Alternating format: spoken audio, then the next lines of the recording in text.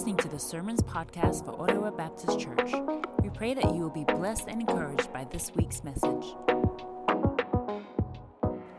Last week we spoke about King Asa and how he went through the regions of Judah and began to tear down the pagan shrines and the pillars and the high places, these places that signified the worship of other gods. And he cleansed the land, and the people's hearts were drawn back to Yahweh, the God of Israel. And we considered that story and thought about the landscape of our own lives. How might God desire for us to purify our hearts before Him and to offer ourselves to God as an act of worship? I want to continue with King Asa's story today because I think there is something powerful for us to learn. King Asa's story covers about 3 chapters, and so this morning, instead of reading all 3 chapters, I want to just do a summary, some of the highlights of King Asa's life.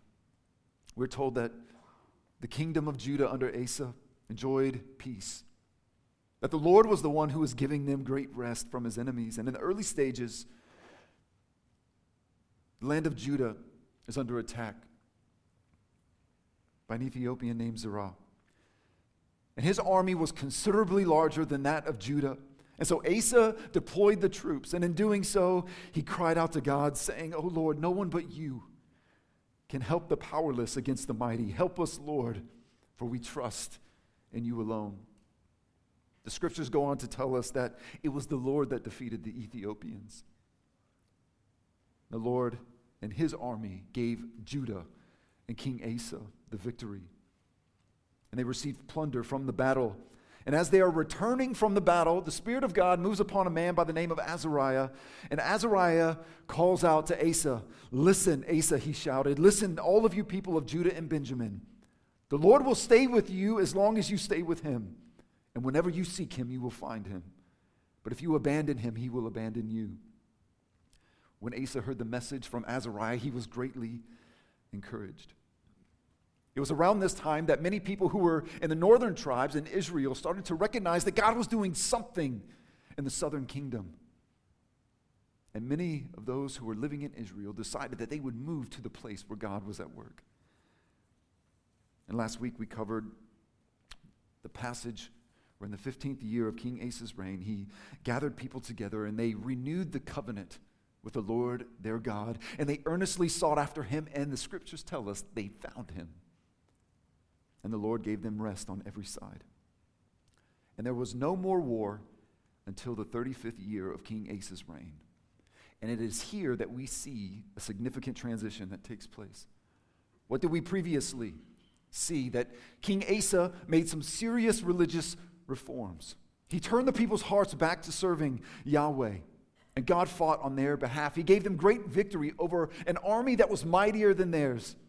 And they experienced rest for 20 years. And here's the transitional piece. In the 36th year of King Asa's reign, King Baasha of Israel invaded Judah. How would Asa respond to this threat? He removed the silver and gold from the treasuries of the temple of the Lord, and he sent it to King Ben-Hadad from Aram, who was ruling in Damascus.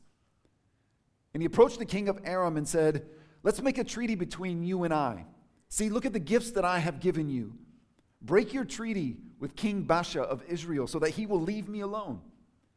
And Ben-Hadad from Aram says, "I like how that sounds. I will receive your gift."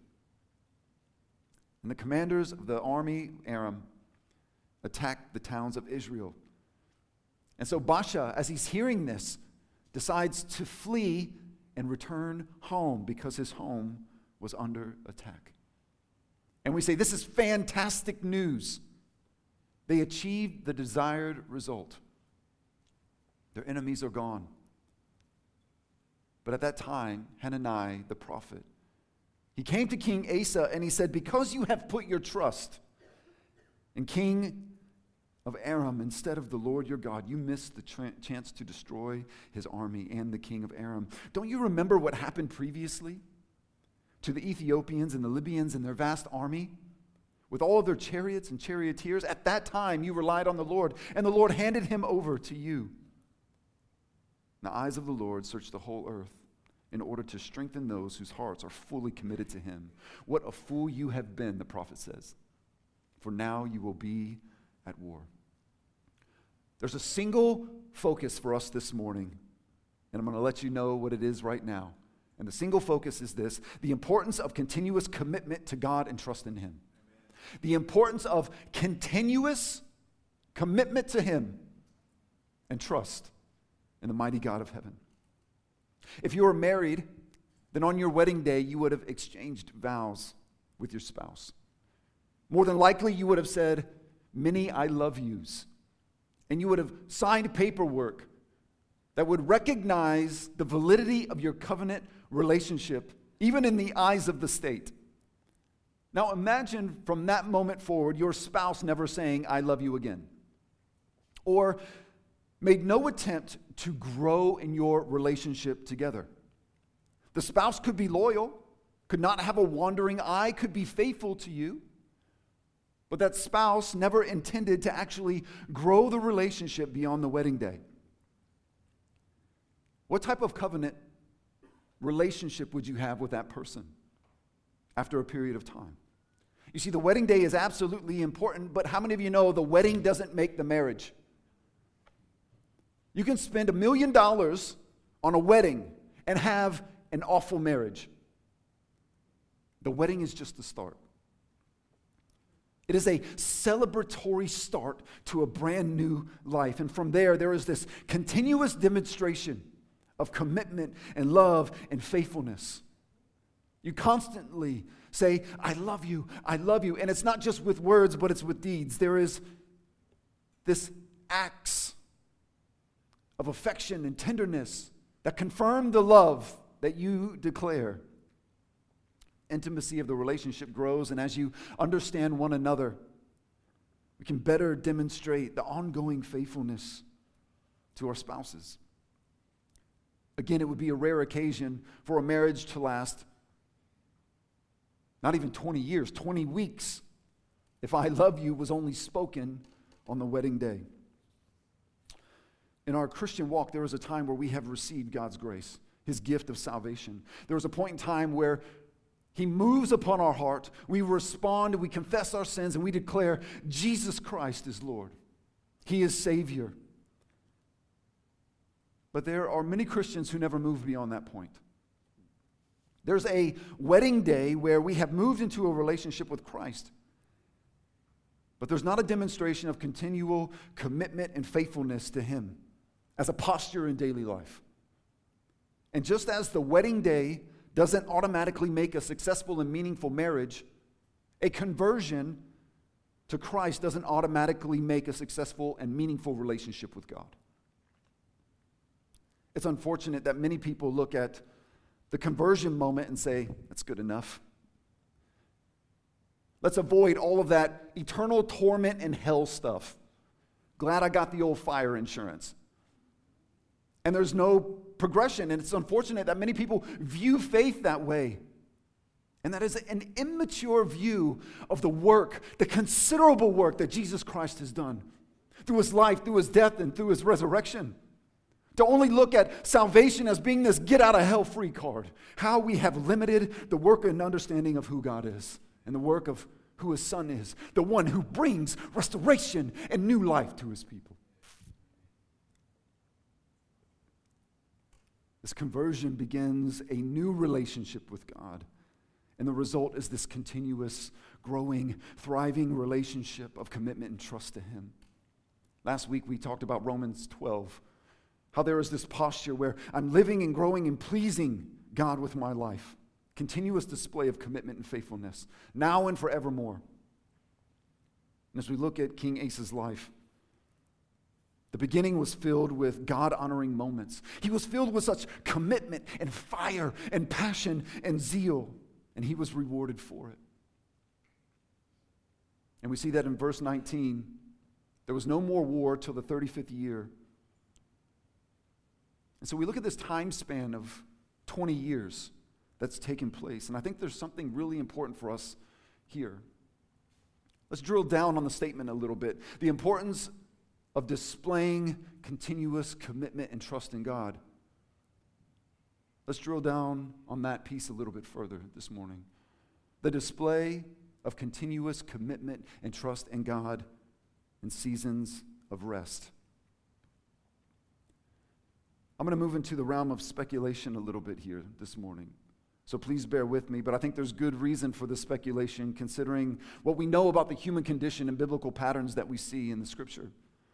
And I think there is a strong chance that King Asa moved into this time of rest and blessing, and that period of rest affected his zeal and commitment, which he had previously displayed as he sought the face of God. We know that when we are under pressure, or when we feel strain, or when we're moving into a season of life, whether it be a new job, the addition of a family member, a new relationship, a marriage, a place where we lack experience, in those moments of vulnerability, we understand a little bit more just how powerless we are, and we call upon God in times of pressure. We call upon Him in those moments because those moments expose our weakness. How many of you have ever seen the movie where there is a character in the movie that's facing a difficult time and they do one of these? God, I know we haven't spoken in a while, but... And it usually enters this request that the God that they haven't spoken to in quite some time would somehow meet a need that they have. When you're going through a horrible medical diagnosis or you lose a job after just purchasing a house or having a new addition to the family, or when a valuable relationship ends, or there's a battle that you're facing, more often times than not, believers will quickly call upon God for relief and for help. They will seek God. We're going back to King Asa. Judah is being overwhelmed and attacked by the Ethiopians. And what is the posture of Asa? Oh God, no one but you can help the powerless. We will trust in you alone. And that posture resulted in victory for Asa and the kingdom of Judah. We're going to move into the time period where there is no more war. After a period of rest, King Baasha invades Judah. And at the first sign of trouble, after a period of rest, Asa's decision was now different than what it had been previously. And instead of calling upon the Lord, he called upon King Ben-Hadad of Aram for help. You see, King Asa's a pro now. He's professional king. He's been doing this for 35 years now. He's got that experience under his belt. He's got the armies built up. He has the cities that are fortified. He's been in battles. He's not powerless. He can handle this, surely. And he puts his trust in the king of Aram, which is really trust in his own ability to be able to manufacture the result that he wants, which is to deliver Judah. And the trust that he had once displayed is no longer there. He trusts now in his own human imaginations and reasonings. I mentioned earlier it was easier to call upon God in times where we're facing strenuous circumstances, or when we're facing a significant battle, or walking into a place where maybe we lack experience. But the question is, how is our zeal and passion for God? And how are you continuously committed to Him when things are good? And when you're entering and walking in a season of rest. When there's no medical challenges, when you're in a season of abundance relationally, you're not experiencing any kind of loneliness. When you have 6 to 12 months of living expenses saved in the bank account, you can actually afford to take the family on vacation this year. Or when you start to get experience in the new job or a new season of life, and you're not really experiencing much pressure, how are you continuing to display commitment and trust in God in seasons of rest? Are you still allowing Him to transform your life? Are you still walking with Him on a daily basis? Do you have that Romans 12:1 posture that says, I offer my life as a living sacrifice to you, O God? Because that is who I am. That is what you've called me to do. And that is the attitude of my heart. You know, sometimes we let outside circumstances dictate the level of our relationship with God, the terms of our relationship with God. When things are difficult, we search for God. And when things are good, not so much. And if that is true, then we are letting outside external forces determine our closeness with God, and that is always problematic. Always problematic. And it leads us to even ask, why do we even search for God in the first place? Why do we truly seek Him? And we might be tempted to say, well, are you saying, Mark, that I need to seek Him even when times are good, so that when times aren't that good, I'll be quick to turn to Him and we'll have a solid relationship and I'll be able to make it through and He will be my strength? And, well, while that may be true, do you see how the focus is still on me? Let me walk with God so that when the hard times come, I won't have to experience really the hardship, that I'll have greater trust. You see how our relationship with God somehow, again, we become the focus? And while there might be some truth to, yes, understanding that we want to walk with God continuously and have a sense of His presence in good times and bad, I am not the focus. I do not pursue God for my sake. In the early years of high school, there was a kid that we had in the class, and he wasn't that popular, but his family was well off. And earlier in his school years, his parents had held him back. And so he was a year older than everyone else in the class.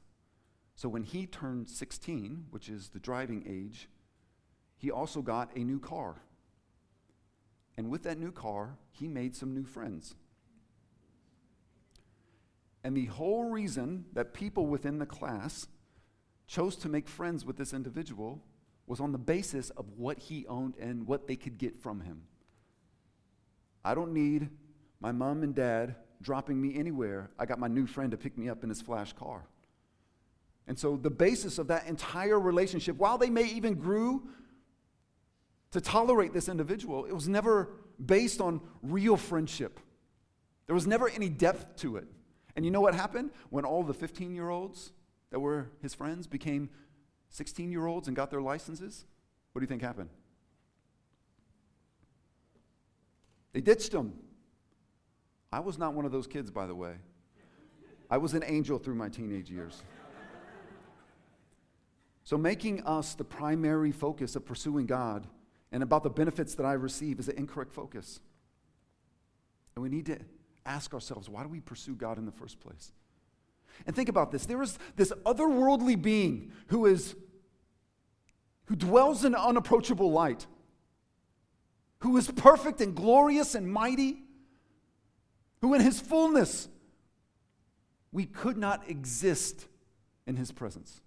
And it is this being that begins to create the world. It is this being who draws us in as people to have a relationship with us. It is this God. There's no one greater, nothing in heaven and earth that is wiser, stronger, more powerful than He.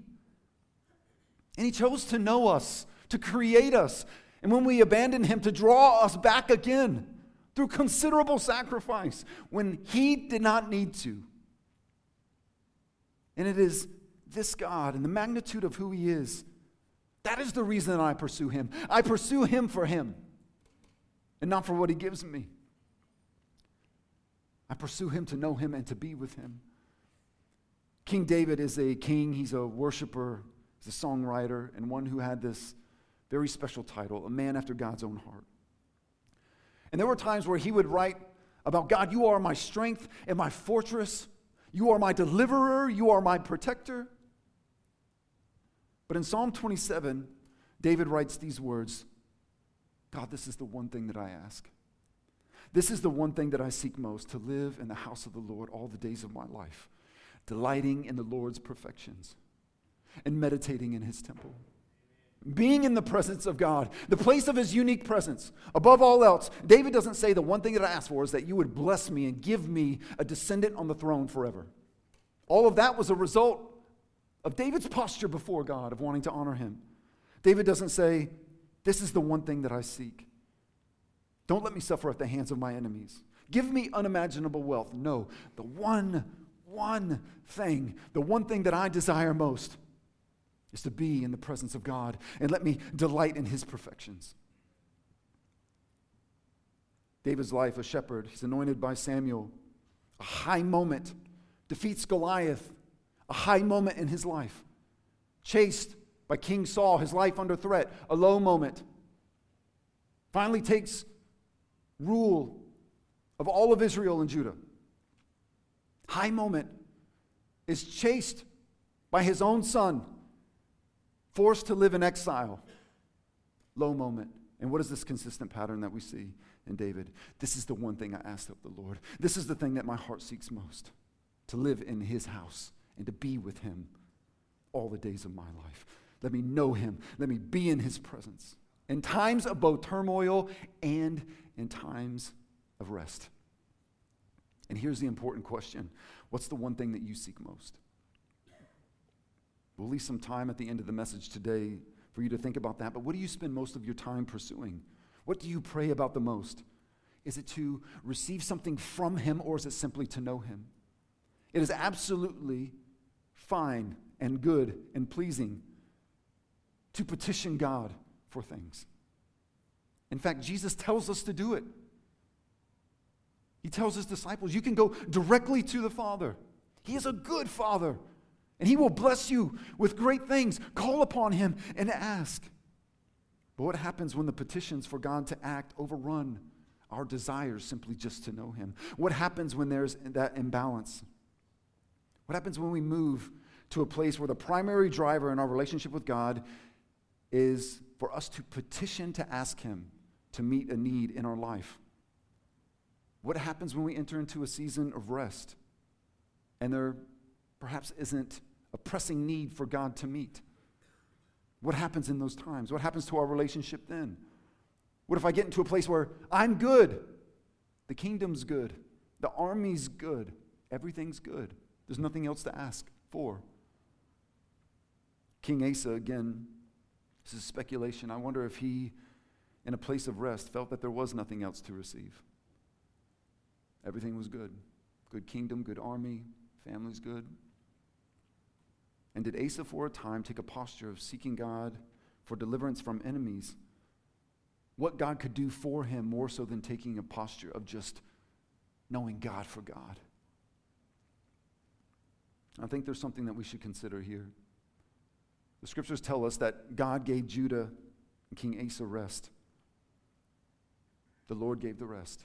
How could King Baasha of Israel invade Judah? The Lord would have allowed it.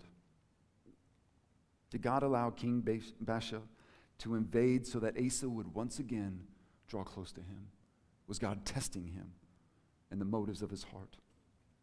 There's much to consider. I've already speculated enough, and I don't want to cross the speculation threshold this morning. But I'll end with this. I'll ask Sinette if she'll come join me on stage. When the king of Israel invaded, King Asa did not trust God. He put his trust elsewhere in the king of Aram. And that's not speculation, that's fact. Asa had a desired outcome for the king of Israel to leave Judah. And that plan worked. It accomplished a goal. But we look back at the prophet Hananiah's words.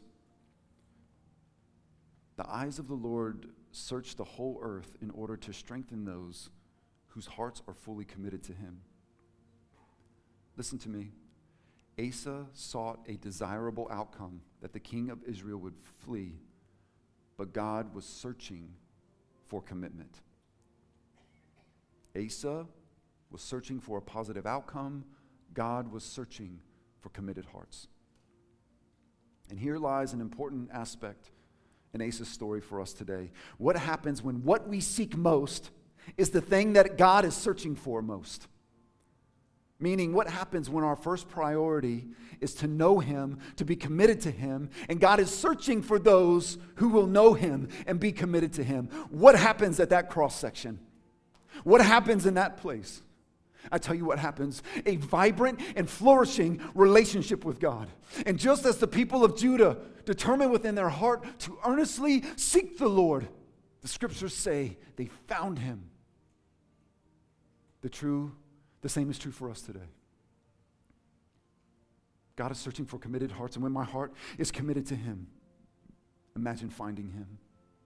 Wow. Imagine that tomorrow morning you wake up, and before anything important is done, you sit there and say, God, would you allow me to be committed and strengthened by you today? Would you give me a heart for you today? And you went about your daily life, whether it be at school, university, the retirement village, professional work, taking the kids to school, staying at home, doing a load of laundry. But if your continuous posture was, God, would you give me a heart that would long after you? And that is how we began each and every moment of each and every day. And to take that a step further, what if all of us collectively gathered here together under the God of heaven and said, God, would you search our hearts? Can we be committed to you this very day as we come together in corporate worship? Can we serve one another? God, would you lead us by the power of your Spirit? Imagine what would happen. Imagine if we would earnestly seek after God and find him. Can we even begin to imagine what God would do and how he would reveal himself to us in powerful and mighty ways? And how, as we've come to know him, he would draw us in further and draw us close to him. In seasons of difficulty, seasons of challenge, or seasons of refinement, and in seasons of rest, let us earnestly seek the Lord. Let us display our commitment and grow in our relationship with him. Thanks for checking out our Sermons podcast today. For more information on Ottawa Baptist Church, please visit our website at www.ottawabaptist.com.